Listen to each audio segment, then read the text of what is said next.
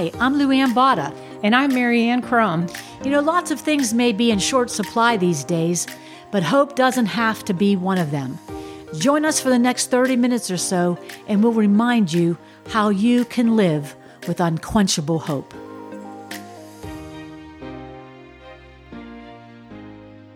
Hi, everyone. Last week, we started a series where Lou Ann and I just sat here and talked about some of our favorite scriptures. Yes. And we didn't get very far, mostly because of me. But we're going to continue with that because, again, like we said last week, we want you to know that when we talk about God's Word so much and how important it is, it's because it's been important to us. Yes. It's not just some theological thing. We have some rich experiences where God's Word has really transformed us. So I just want to kind of introduce this to encourage you about God's Word. Psalm 119 is mostly all about the Word of God, and it's a super long psalm, but I just got through reading it in my quiet times, just section by section, like I take a section a day. So there's so much good stuff in there about what God's Word can do for us and what it can be to us. And I just opened my Bible just a second ago to Psalm 119, and this is the one that jumped out at me. It says, "Your commandments make me wiser than my enemies, for they are ever mine." Oh, so good. I know. Verse? Psalm 119:98. So that's good. We need to be wiser than our enemy right now. Oh, dear Lord, yes. In these times we're in. No, there's no question about it. Yeah. In this hour that we're in right now, and I think we can all see it. As soon as she read it out loud, I'm like, that's it. Deception's going to be sky high. Right. And anybody can be deceived. So we have to be very careful as Christians to understand that we cannot let go of this piece of the armor, which is the sword of the Spirit, to have clarity over what is happening around us, to stop for a second and say, God, what are you saying? What's going on? This nation feels like it's ready to fall, but what are you saying? Where are we in this hour? I need to stand with that sword in my hand and pray over this nation with the Word of God. And that's how you fight. That's what you do with that word. I'm on Truth Social. Oh, yeah. So I got involved in a discussion on there under somebody's post. There's this group that follows this one person that I follow on there, and they can get off in the weeds about spiritual things. Oh, yeah. So it evolved into this discussion about, well, how can we even know what's true? That kind of thing. Oh, yeah. And they profess to be Christians, and yet they're asking questions like, well, can we really know what truth is? So I posted on there and I said, look, I drove my stake in the ground a long time ago that God's Word is truth.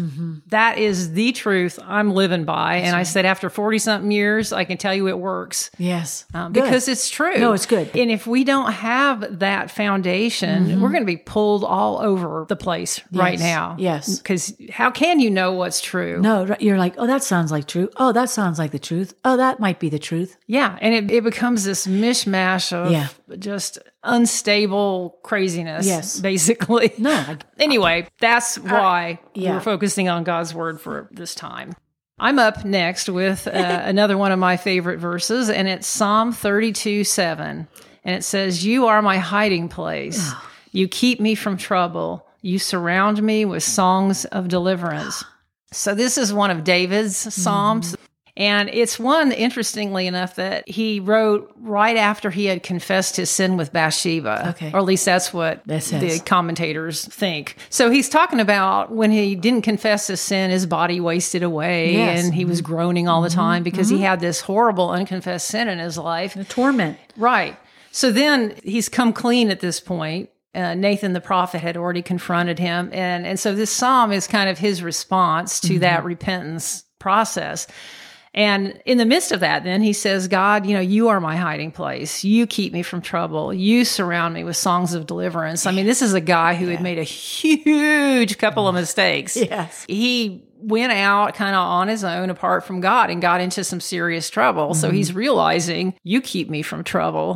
He couldn't keep himself from trouble, so he's relying on the Lord. And we're all very much that way. You know what I love, though? If that's true, that is the reason why he wrote this, I love how he calls the Lord his hiding place. I know. Instead of running from God, he ran to him. Yeah. And I think once he was confronted, I think that really shook him.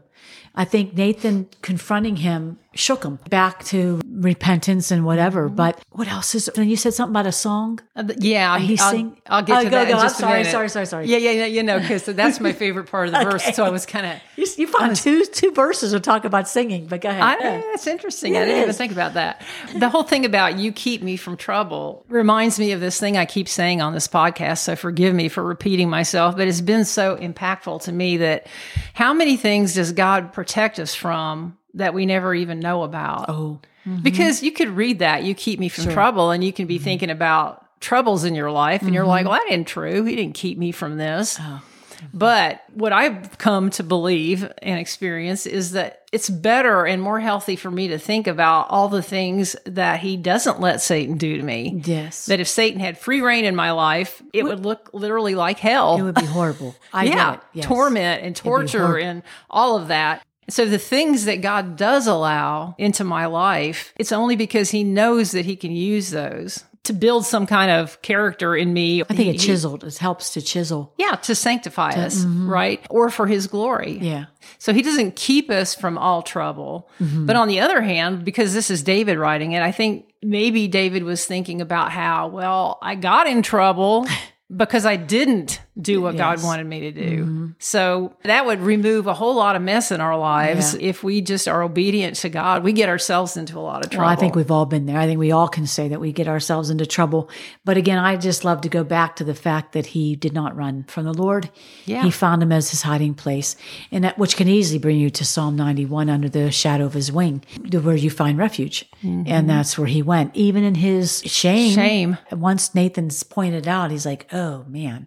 Well, sometimes we need to be humbled. And maybe David had gotten to the point where God allowed these sins to, again, sanctify him. Yes. You know, he could have kept David from those sins somehow. Yeah, well, we have free reign. Right. So he's not going to intervene. Free will. Yeah, it's free will. Yes. Okay, Right. So the songs of deliverance. Okay, this is the way I've always looked at that. It says, "You surround me with songs of deliverance." That's all part right? of that scripture, right? That was that part. Okay. Right, that's the last part of that scripture.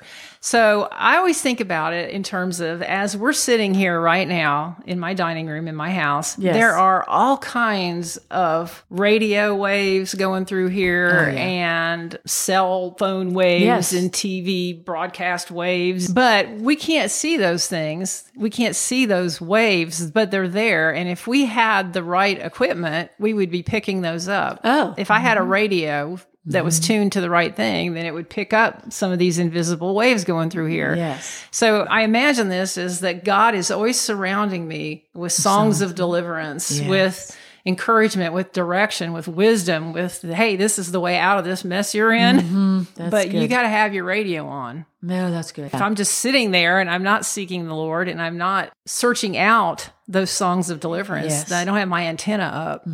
It's such a cool thing to think that I'm surrounded with songs of deliverance regarding any situation I'm in.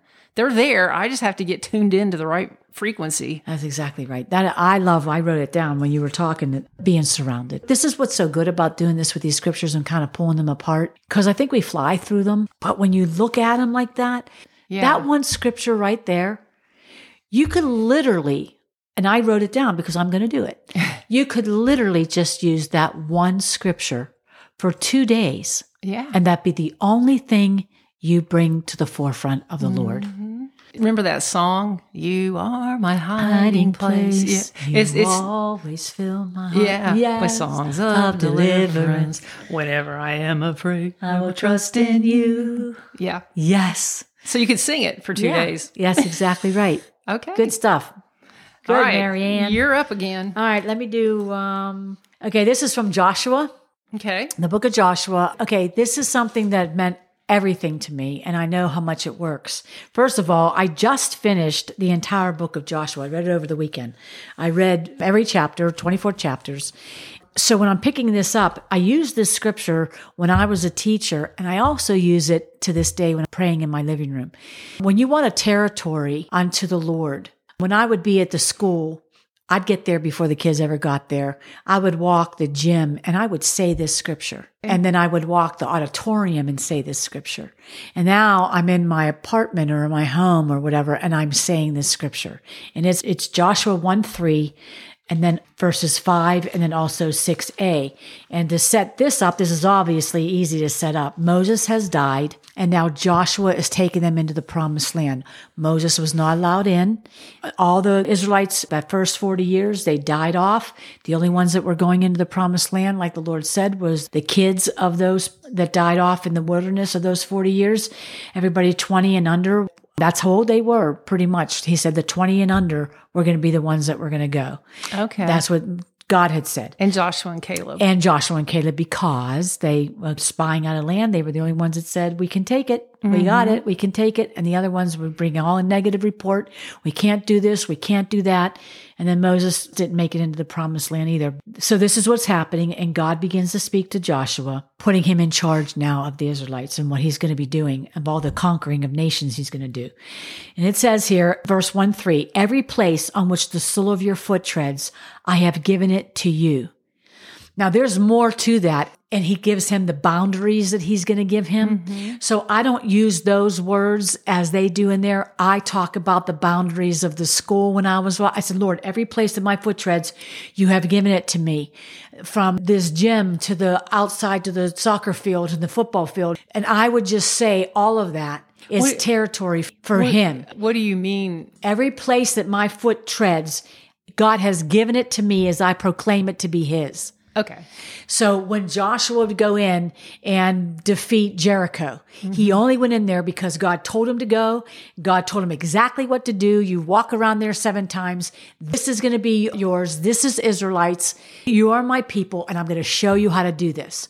So every place that your foot treads is territory for me.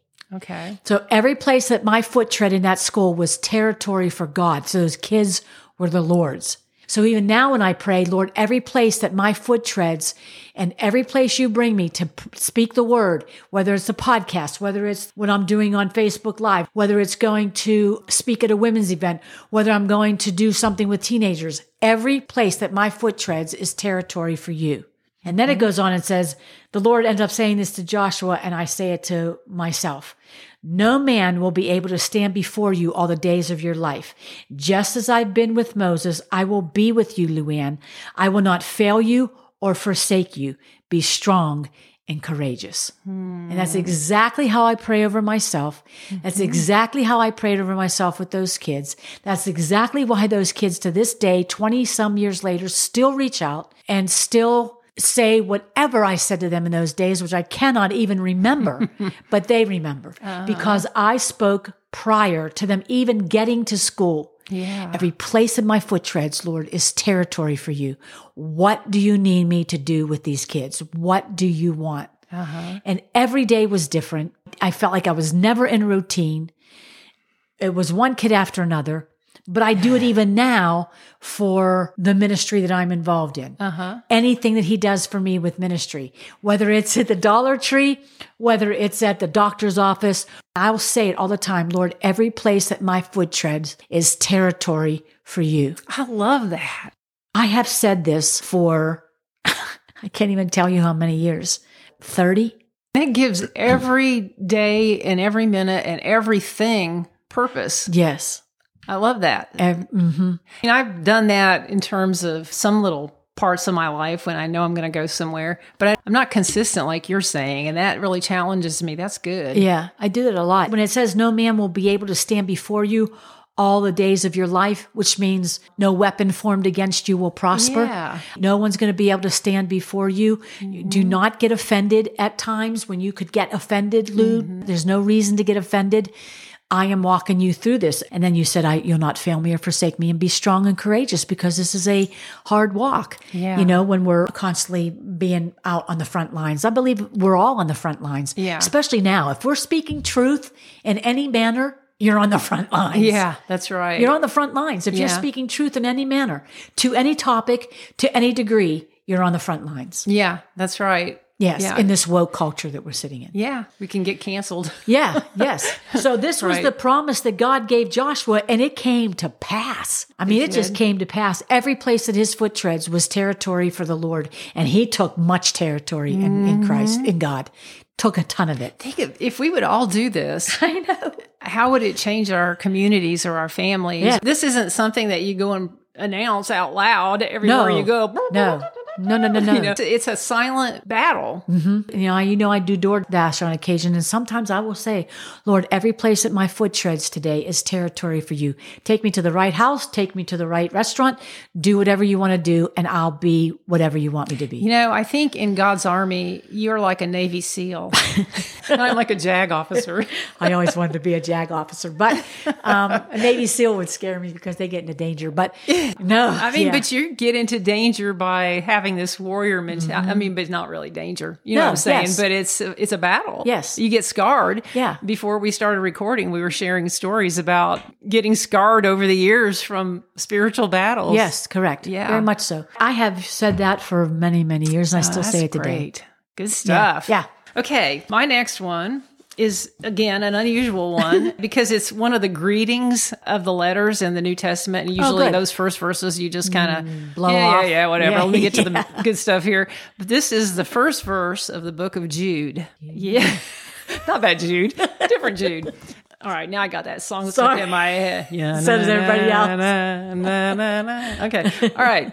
It says, Jude, a bondservant of Jesus Christ and brother of James, to those who are the called, beloved in God the Father, and kept for Jesus Christ.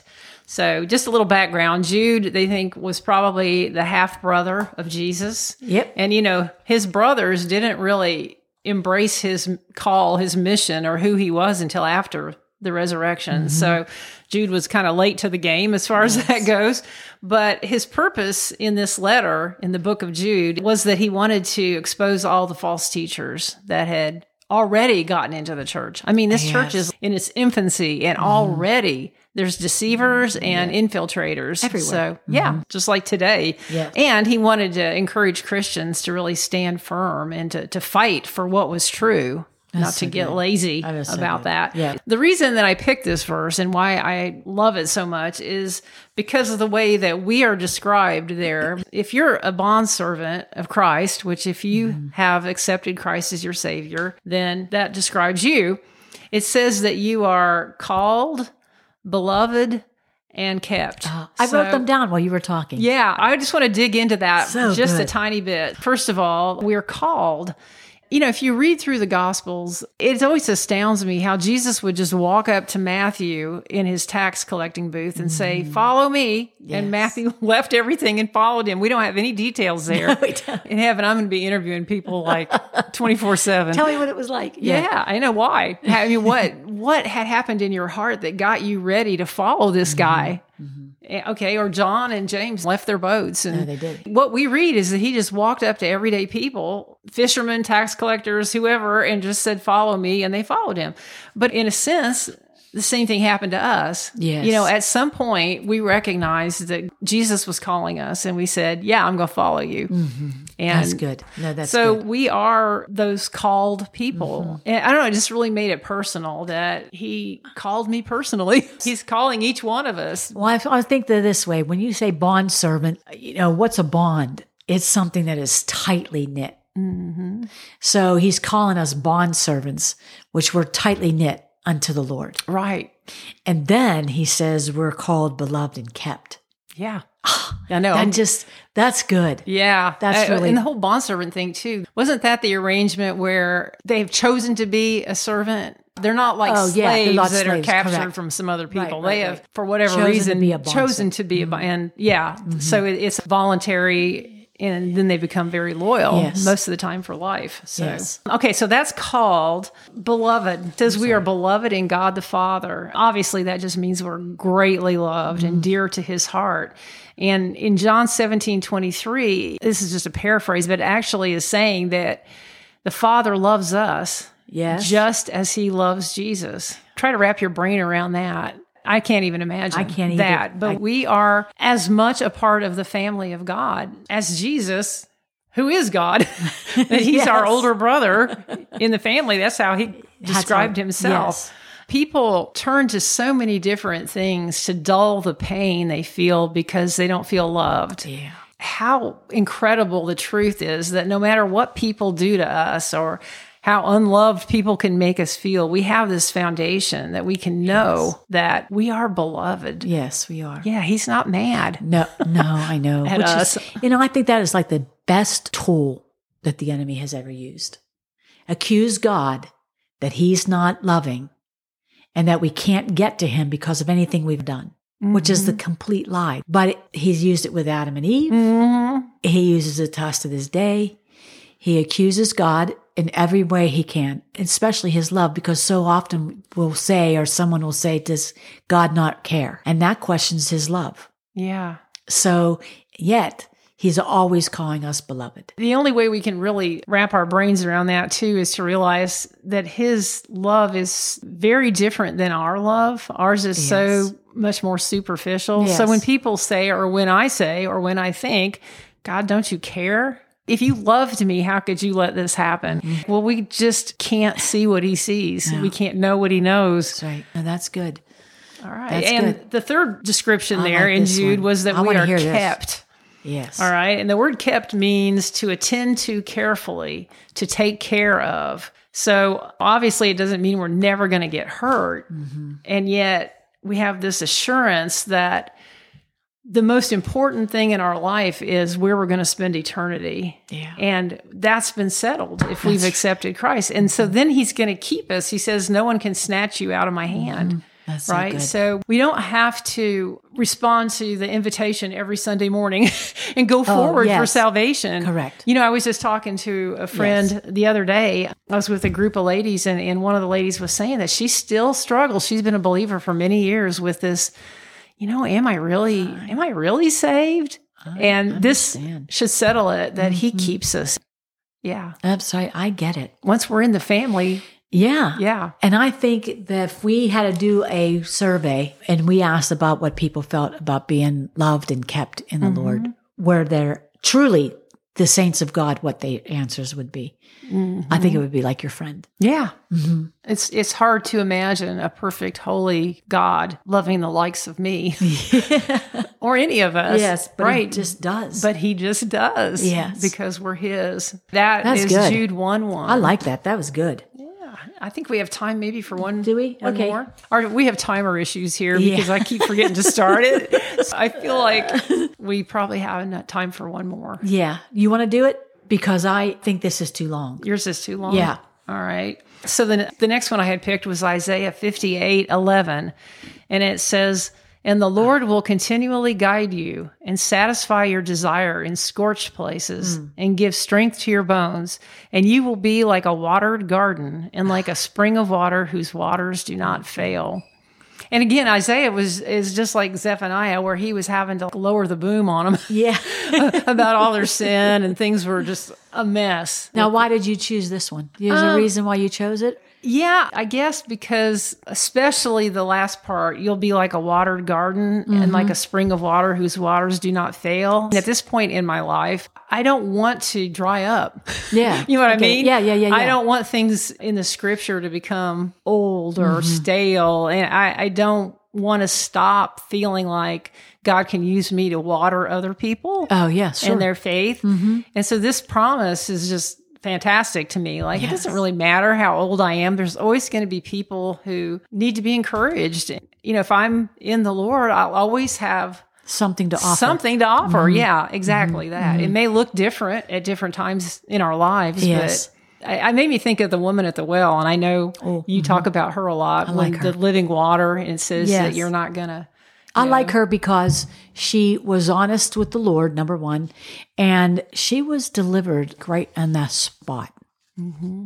When you think about it, as soon as he told her about her life and that she had been with all these men and the guy she was with wasn't her husband, she said, I perceive you being a prophet. She just got a revelation and her eyes were just open. Mm-hmm. And when she ran from that place, that's why I like her so much. This is what's so awesome about the Lord. You can come to him in one manner and then leave his presence in another. And that's exactly what that scripture is saying. Yeah, I think too the promise that he will continually guide me is huge. Yes. I do some counseling and I can't be with the people I meet with all the time. Yeah. no counselor can. They Right. can't, they're not available all the time. Their wisdom is limited, you know, Yes. all these things. But we have the perfect counselor who's saying here, I will continually guide you. That's and right. again, it kind of comes back to we were talking about pressing into the Lord. And if you seek me, you'll find me and I Yeah. will be found by you. Yes. It's that same thing. His guidance is there. We just have to seek it. To the thing about I'll satisfy your desire in scorched places. I think we've all felt like we've been in scorched places. Yes. And I think the reason that we don't sometimes get out of those places more quickly is that we're looking for other things to satisfy us. Yeah. And he's saying, I will satisfy you when you're in that place. Yeah. Don't look to other things to get you out of this or That's right. to satisfy that That's that good. hunger. No, that's good. And scorched Yeah. places is when you're struggling. Yeah. He's getting you out of a hard place. Yeah. Like the desert. Yeah. Right. Yeah. It's good. That's a great scripture. I right. remember that one. Okay. Well, I think probably it's hard to tell because our timer is off. Yeah, no, but it's probably good. I'm, summoning my Yoda powers. I sense that we're at 29 minutes and 37 seconds. So we'll close this and we'll take it up again next week with some more verses. Yes. And you know what, ladies? We hope this is bringing you unquenchable hope. Pray that you're hearing the positive of the Word of God. Yeah. And it's penetrating your own spirit and your own heart today. Yeah. And motivating us all to get in the Word and use Yes. the Word and trust the Word, dig in. Yes. Thanks for joining us today. Thanks for joining us today. If this podcast encouraged you, it might encourage someone else too. So please share it and share some hope.